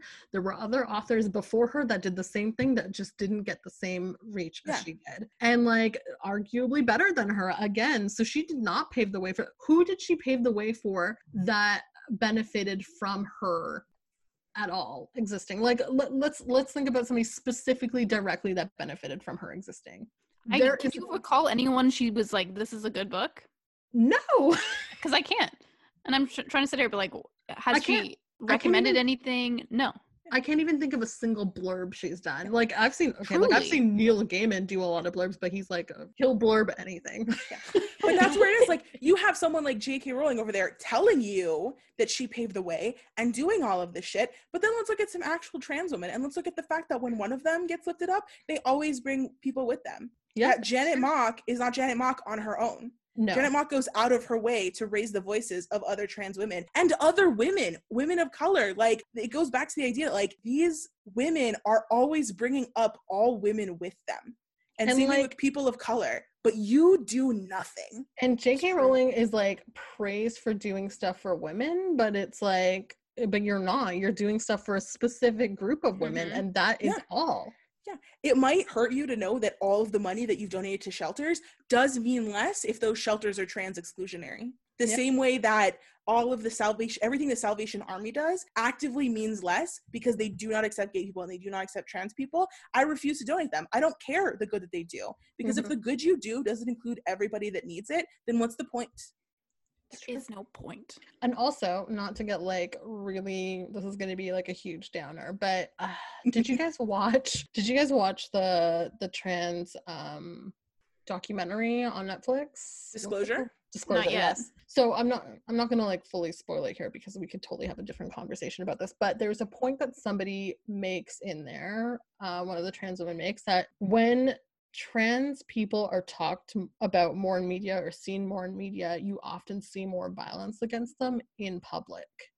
And I just want to say, ever since J.K. Rowling has brought up this topic, there's been 5 to 6 trans women that have been murdered recently. Way more than usual. And it's always a high number to begin with, but I would argue because trans people are in the spotlight right now because of her controversy and her controversial opinions on their lives, this is directly related to that. These people never want to acknowledge that, like, you're just a different type of a Donald Trump character. Yeah, that's exactly it. The things you say have meaning, and they reverberate with a very specific kind of person, and it's not surprising that those people are violent. Yeah, and like the first time I looked at that letter, the first thought I had was, you might as well have signed this with Donald Trump. Like, you might as well have signed this with Mike Pence. You might as well have signed this with anybody else, because they could sign a vague letter like that too, and it totally be true for them or whatever. Like, you are not different from those people if that's what you think. If you're not willing to draw the line here, you're not willing to draw the line anywhere else as long as it benefits you. So to say all of that now, we've talked about 2 options that are very obvious, at least to us, that seem really clear. And there are a couple of other examples, and we won't take too much time because I think this episode is already getting too long as it is. If there's one thing I want to close out on, this all started off with the conversation of, and we didn't even really address that in the second part, can you enjoy problematic content? And I think we've talked about 2 examples where the level of problematic and what they're dealing with is very difficult. They are actively hurtful, and there's actually not a lot of, at this stage and time, not a lot of benefit being gained from this content anymore. But I wanted to close it out and talk a little bit about Hamilton. This one is one that I want to talk about because it's like very close to me. It's very near and dear. I love Hamilton. I think it's absolutely excellent. I found out about it when it like hit Broadway. I ended up going to New York. I got to see the original cast. Like, everything about that experience was a lot for me. And it's also, there's lots of reasons. I think that everything going around with Hamilton right now is very interesting because I do think there's a very personal element with theater that's actually probably more similar to YouTube than it is to even books and movies and TV, where because you're sitting there, the way you feel in a theater, like I will say for me, and I know that this is like a very pretentious sentence and I hate myself for it, theater is my favorite thing above all other media because that feeling for me cannot be replicated by anything else. I never feel in watching a movie or reading a book the way I do sitting in a play. And theater is so white. It's so white. It is another one of many, many industries that has not modernized. There are like 5 big, 5 is probably generous. It could be even 3 big Broadway plays that go on tour regularly, that are constantly getting revivals, that don't center exclusively around white people. And they are all, it's like The King and I, it's The Lion King, it's The Color Purple. It's just stuff that is steeped in a very racial tone. Like most people are not ever just going to watch, Come From Away, which, you know, in its own sense, you got to consider Dear Evan Hansen, all of those things with a largely or almost exclusively Black cast. And so when Hamilton came on, not only did I love it because it blended 2 genres that I love of like hip hop and rap with show tunes, which like at this point I have to acknowledge that my Spotify is literally just musical soundtracks and movie soundtracks. Yeah, it's brutal. And Steph watches what I listen to all the time and it's horrid. I but like what everyone I love listens them. to. Listen, I love them. I can't help it. I love a song that tells a story, and none of them do that as well often as True. a musical. So I'm a huge fan of Hamilton, and it was just so exciting to see a live stage play where there were so few white people in sight. They were negligible. That even though it was telling a story that was about white people and that was a version of white people, it wasn't. And that, in terms of the theater world, and I think a lot of us have seen this, and maybe if you're not super involved with theater, you might not realize the effect that that had on everything. Things that can get made now because Hamilton was made is massive. Like, even though it's still going to be an uphill battle for anyone trying to put on a play that has a primarily Black or brown or Asian cast that isn't specifically Miss Saigon or some bullshit, you know, it's still going to be an uphill battle. But Hamilton proved the scale to which people would flock to a story with people that didn't look like them. So that is so important. And I think it's really important that that did that, and that, you know, Lin-Manuel Miranda has always had a commitment to doing that. It's similar to In the Heights. And I can even admit, when this all started, I have issues with Hamilton. There are things about it that I find problematic. But admittedly, through my lens, I was looking at his treatment of women, because I had heard some articles about like one of the songs that's in Hamilton that introduces the female characters wasn't actually going to be in it. And someone else recommended like, hey, the Schuyler sisters, their intro song, you know, we should see these people before their first song at the time, which was just when they meet Hamilton and when 2 of the 3 sisters fall in love with him. So it was this element of like, you can't just introduce these female characters at that point. You need to introduce them earlier on so they can have their own personality. That is a problem with Hamilton. The way it portrays women is not necessarily the best. I have relatively similar issues with In the Heights, but so much of what Hamilton does is good that I'm not super pressed. I think that Lin-Manuel Miranda is a very good writer. I think he's someone that listens to feedback. I believe and anticipate that every next thing that he does will continue to grow and improve and be better.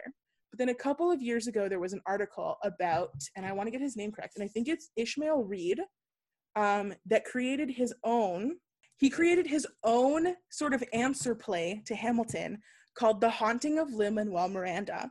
And it started off as like a very, very like off, like it was basically in like the second floor of like a building play that was talking about and addressing the fact that what ended up being Morrison's home, by the way. Toni Morrison hosted. Yes. She did eventually host this play at the house that was talking about one of the problematic elements of Hamilton is that you have Black people playing slave owners and essentially glorifying them and portraying them in a positive light.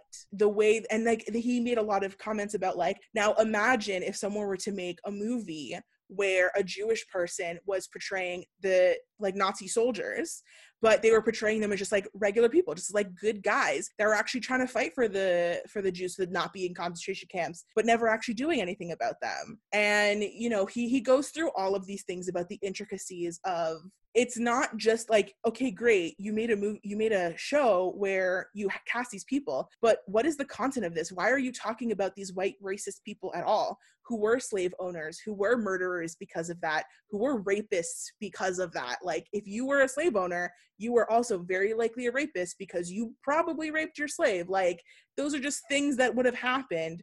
And those people are all very much the cornerstone of this play. And in particular, Alexander Hamilton is not even known for being an abolitionist. That is a narrative that is created in the musical based on a few vague things. Technically, he was never outward and clear about what he believed, but like, if you're not if you don't actively say you're an abolitionist and you're against slavery during this time, then you're probably for it.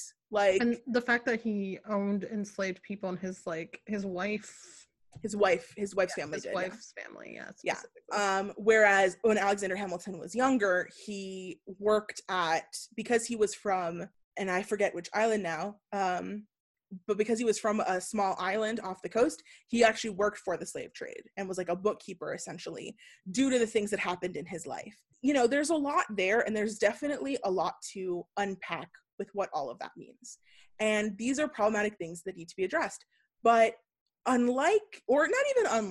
to a certain extent, J.K. Rowling, Jeffree Star, these are people that we have been aware of as being problematic for a really, really long time.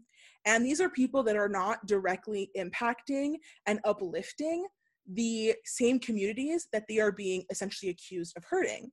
What's interesting about Hamilton is that while all of these things about how what his show has paved a way for a new generation of Black and people of color actors to be taken seriously and to have good, full, honest leading roles in this industry, and has like started a conversation about that no other play has really moved like this one has. It's also equally true that what has a little bit been erased is the problematic elements of people like Alexander Hamilton, like Aaron Burr, like George Washington in particular, and all the negative things that they did. Why I thought this was an interesting thing to talk about is, like, one, it really highlights that two statements can be true at the same time, even if they seem opposite. It can be true that he did all those good things, and it can also be true that realistically, no one realized, like, or at least not someone very public or someone very open, was really talking about, like, during the making of this, isn't this bad? Like, isn't this problematic to be doing? And shouldn't we address that somehow? Mm-hmm. And none of that has been addressed for the 5-7 years it's been since Hamilton initially came out and this was like big on the scene. The Haunting play only really made it to an actual stage January of this year. Yeah, and it's been out for a couple of years now. So, like, these are all new things that are happening. So those can both be true. But I also want to talk about this was, again, from that fanish perspective. A few days ago, someone I love, her Twitter handle is always what I think of her as, Brokey McPoverty, because I love it. And she was one of the hosts of Another Round. It's Tracy Clayton. And she's just one of I love that podcast. I love everything about her. She put together a really interesting and a really nuanced view of, like, listen, I love Hamilton, but that just because I love Hamilton doesn't mean that it's not also bad, and doesn't mean that it's not also problematic. And I feel like something needs to happen, something needs to be answered to. And Lin-Manuel Miranda actually responded to this tweet, and this is the first time that I'm aware of that he's ever replied to any of the problematic accusations around Hamilton whatsoever. And he would do what I would describe as the bare minimum for being a decent person, where the response was decent, but maybe it wasn't the level it could have been, where he acknowledged these are completely valid criticisms, that now that the content exists and is out in the world, all of criticisms against it are valid and are fair game. Like, have at it, like, rip it apart, like, do what you need to, which was the underlying thing. That's not what he said. He just said it's fair game. And, you know, he also was like, I did my best. Like, you know, I wrote what I wrote. It was hard to get all of that nuance into a play, so I did my best, and this is what we got. But the important parts of that were, there is valid criticism here. There are things that I overlooked, and it's fair game to criticize it. Those are the two important ones. The piece in the middle, you know, maybe it would have been better to say, perhaps we should change the playbills for all Hamilton going forward to acknowledge the life of Alexander Hamilton a little bit more. Because what this really did was, like, at one point, Alexander Hamilton was going to be taken off the $10 bill. And because of the way Hamilton had portrayed Alexander Hamilton, there was a protest. Like, there were petitions. They were like, don't take off Alexander Hamilton. He was the only founding father, with quotation marks, that was an abolitionist. He created our banking system. How dare you? And it's like, he was also not that great. Like, they all need to be taken off the money, not just him. Yeah, like, they've romanticized this person who doesn't actually technically have existed. They've romanticized basically Lin-Manuel Miranda, and, like, he did take responsibility for the content that he created, but he didn't take responsibility for that fan base, that response, that, like, how Hamilton is now perceived as basically him. And if you look at, like, any sort of, like, content that came after, like, Hamilton's, like, crazy thing, like, there's even books that came out that benefited from this, specifically romanticizing Hamilton. Kids books. I saw kids books out there, and I was just like, why? Like, if you think, and, like, from my perspective anyway, the first time I watched Hamilton was literally when it was put on Disney Plus, because I listened to like the songs and everything, but I didn't have access to it. I was going to see it. We were going to go see it free. We were supposed to see it during the pandemic, but guess what? Pandemic happened. And, like, so looking at it from, like, and I hadn't read any criticisms of Hamilton at this point, by the way.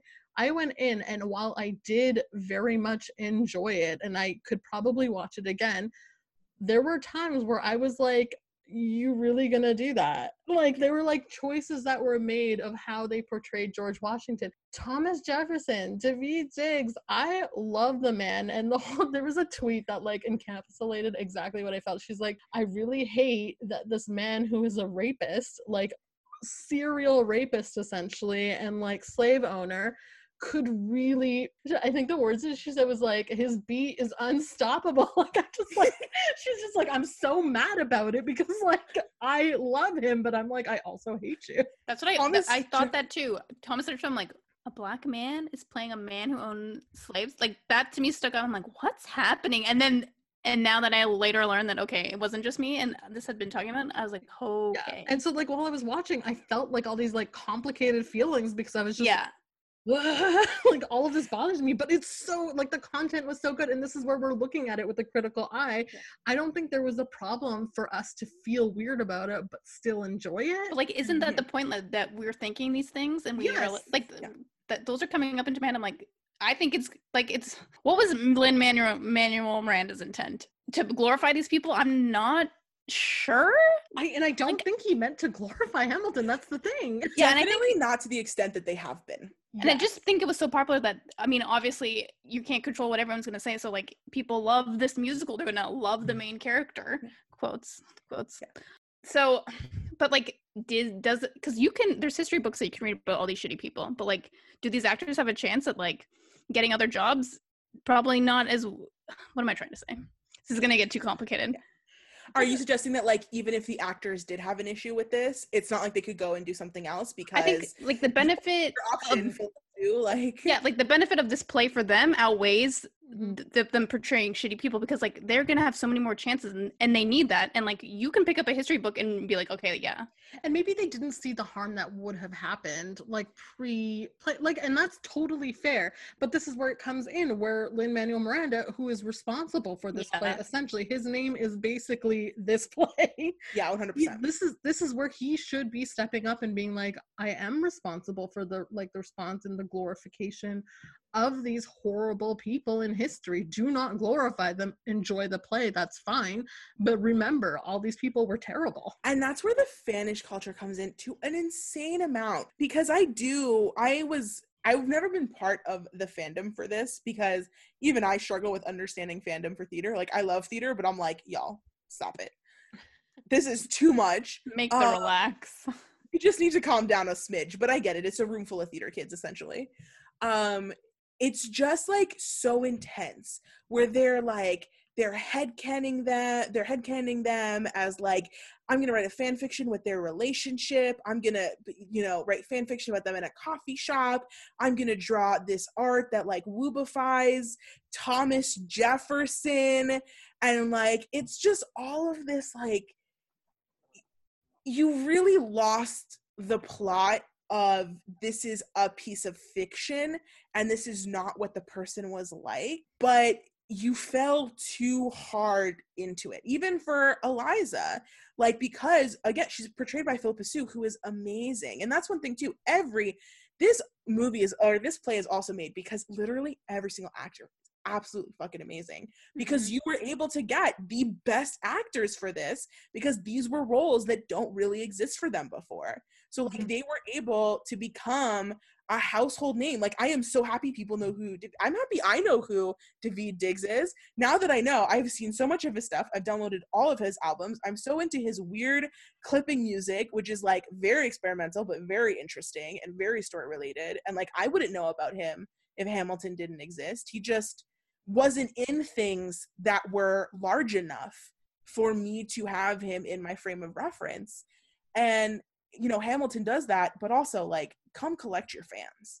In the fact that in the same thread where he's saying your criticisms are valid and this is fair game, that there are people that are like, you have nothing to apologize for. I don't get why people are mad. I liked it. I never saw anything wrong with it. Listen, Louisa from Tennessee, I'm glad that you never considered once in your life that this could be a problematic play. But when Black people are telling you, hey, something about this rubs me the wrong way, fucking listen. This comes back to like we're going to call it toxic fan culture. That's what we're going to call it. Because that's what it is. Because this is everything that we've talked about today has been toxic fan culture is supporting these people and keeping them uncancelable. And not that we need to cancel Lin-Manuel Miranda, obviously.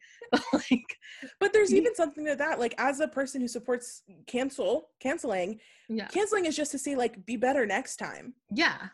Well, he will. Like, he's someone that clearly will get better next time, but putting that pressure to say, how are you going to make it so that we don't cancel Hamilton, and making them make real changes to even the musical, because that's the thing about theater. It's a living, breathing thing. You make a movie, it's out that way forever. You can't make changes. You can change theater. They could change something in the show right now so that when all of them came back on tour, there was something that acknowledged what was going on in it. Like, you can cancel Hamilton a little bit. Cats has changed over years. We know that. Yes, Cats has changed. Worst example ever, but I have lots of feelings about Cats as a theater fan, and we won't go into it because this is about things that are problematic, not things that are dog shit. I am not a good person in my love of theater. Like, let's be clear. I mean, again, it's what was his intent with rap? Why did he pick rap as the medium for this message? To be fair, I also I think that is very intentional in that he picked like people of color to portray it in that musical medium of like bringing that culture in, like telling a story of America off of people who built it, even though let's be clear, it also still does not consider the fact that like there are Native American people that were already here. Like, it glorifies the founding fathers, even in the way where it's like, the whole time this is happening, all of these people are guilty of essentially genocide because they have displaced all of the Native people that were here. So like, that's also something that's not considered. But I do think also I would say for rap is that it's his musical language. Like, if you listen to In the Heights as well, like, that is very much his style. He did some of the music for the Bring It On musical, and I think you can feel when it's his music, because even if it's not rap or if it's not hip-hop, there is a cadence and a beat and an interest to the way that he writes things that I think you can almost pinpoint, like a Lin-Manuel Miranda song. Yeah, that makes sense. And I mean, like, if we think about it, he's really...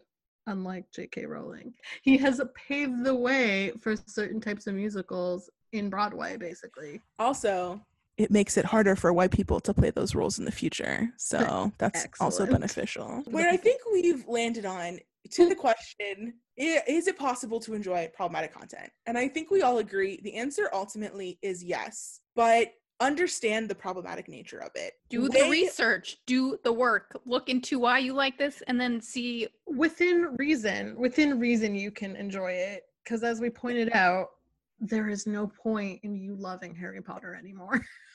And there is a certain point where you have to, like, what are your own boundaries? What are the things you're willing to put up with where you don't enjoy them anymore? And then maybe take a look at those boundaries and acknowledge if they say something about you. And see, because if you're willing to put up with what's going on with J.K. Rowling right now, you need to adjust your boundaries, my friend. Do you want to be somebody that is seen as a safe person, a person that can provide a safe space for all people, and make and basically essentially say that like all people deserve their rights? If that is not something that you agree with, then maybe you do support these people. But if you do agree with that, then question why you can't let it go. Like, why can't you let go of certain creators? Why can't you let go of certain content? Like, is it that freaking good? Question your loyalty. Where's this loyalty coming from? Is it because you see yourself in them? Maybe you need to check that. Does this person deserve your loyalty? Do they deserve your money? Do they deserve your follows? Do they deserve your retweets? Think about it. Be more conscious of your words, your activity. And there's one thing here as well too, when it comes down to it, except for something like Hamilton, because theater is also very limiting, very elitist. Like, it's very hard to find alternatives to theater. But for everything else, there are other people who are better that also wrote kids' books, that also have YouTube channels. At the end of the day, you are not missing out if you follow one of them instead of one of these people. Honestly, they deserve your money. And when you buy a product that they recommend, you can trust that. And you know what? They probably didn't get paid XYZ to tell me to buy it. Be smart. I'm very passionate about where you spend your money. And also don't put people in the public eye on a pedestal ever, no matter what. Yeah. You should be taking everything they say with a grain of salt. These people are not like, they're not going to dictate how life is or how life should be or how people should be living. Do not trust them. And like, if you're watching something and your like gut feeling is like, there's something off about this person, there probably is a good reason why. And also to that, creators and their work are not your friends. They are not your family. You have no loyalty to these people. You don't know anything about them. They show you one version of themselves, and the work they create tells one story and one story only. You do not need to spend your whole life defending that stuff. Like, there's just so much better out there. And you know what? If you do feel like you have trusted a creator, and it happens because implicitly there's this thing that happens when you like their content, you think that you can trust them. And I've talked about this before, but even if you feel like they have gone back on something that you believe, or they can no longer be trusted, that is fine. You are allowed to change your mind about that person. You do not have to die for that person at all. There's an unsubscribe button for a reason. That's true. Unfollow. That's our episode. I'm We gonna throw away our shot. I'm just gonna quote Hamilton to the end. I mean, for everyone here, we basically recorded for the length of the Hamilton play because we started at 9. It is now 11:30 p.m. We started recording our day at 2 p.m. So we've got lots of episodes to come out. We are throwing out content out here that no one wants. But you all deserve. But you all deserve, and hopefully again, you'll listen to. You can unsubscribe from us at any time. I won't be offended because maybe we're not for you. At this point, you want to cancel us, and that's don't fine. listen. Yeah, don't listen. Okay. Yeah, it was nice knowing you. Great to see you. I will never want you to listen to anything we ever put out ever again. Final thoughts. Trans women are women. Jeffree Star is a racist. Shane Dawson is a pedophile. Defund the police. Defund the police. All cops are bastards. Lin-Manuel, don't know what your intent was. You didn't throw away your shot. You can do better. And also, Bon Appetit, get it to fucking gather. Actually, Condé Nast in general. Actually, all publishers in general. Just get rid of all of these white people in positions of power. Stop it. We don't want to hear from you anymore. Get on a breathing tube and be done with it. That went dark. Also, I'm if you're not over it. You're not wearing a mask, go fuck yourself. Yeah, you know what? There's so many things to be mad at right now. Literally, I had to change my description on both Twitter and Instagram to ask me what I'm mad about, because it is literally a constant stream of anger. I can't tear myself away from social media, but I also can't stand being on it right now because I'm True. just making myself angrier. Constructive anger, that's what this is. We're taking it on here. We're doing some constructive criticisms and we're just telling people like it is. Since a new controversy is coming out every 3 days, we'll be back. Probably doing problematic number 2.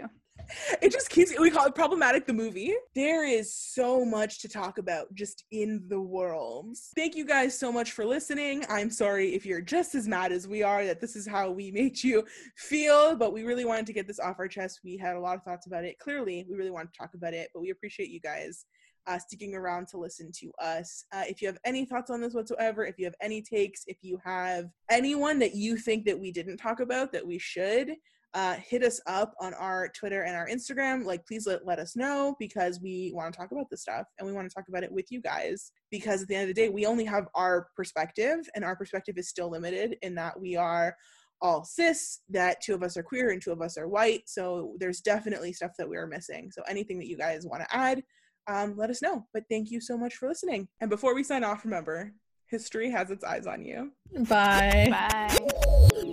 Music composed to jazz apart, but please listen carefully and Clarabelle for wallpaper. So what makes us all so unique, we all have different reasons to be canceled.